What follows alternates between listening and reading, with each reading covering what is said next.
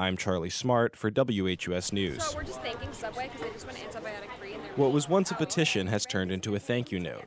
Yukon's chapter of the advocacy group PIRG spent weeks trying to collect 5,000 signatures on a 13-foot-long Subway sandwich made of cardboard. So the original plan was to personally deliver it to the Subway corporate headquarters in Milford, Connecticut. That's freshman Abby Katz. I'm the Save the Antibiotics campaign coordinator. The group's goal was to get the fast food chain to stop using meat raised with antibiotics. They were going to bring the signatures to Subway on Thursday, but in an unexpected move Tuesday, the chain announced a plan to stop using meat raised with antibiotics in its 27,000 U.S. locations. And so we're having students sign thank you cards and take pictures that say, "Thanks, Subway. Good job, Subway." The group then sent the pictures to Subway via Twitter. Yeah, I can tell you a sample message. Subway's decision to phase out antibiotics follows similar moves by fast food chains like McDonald's, Chipotle, and Chick-fil-A.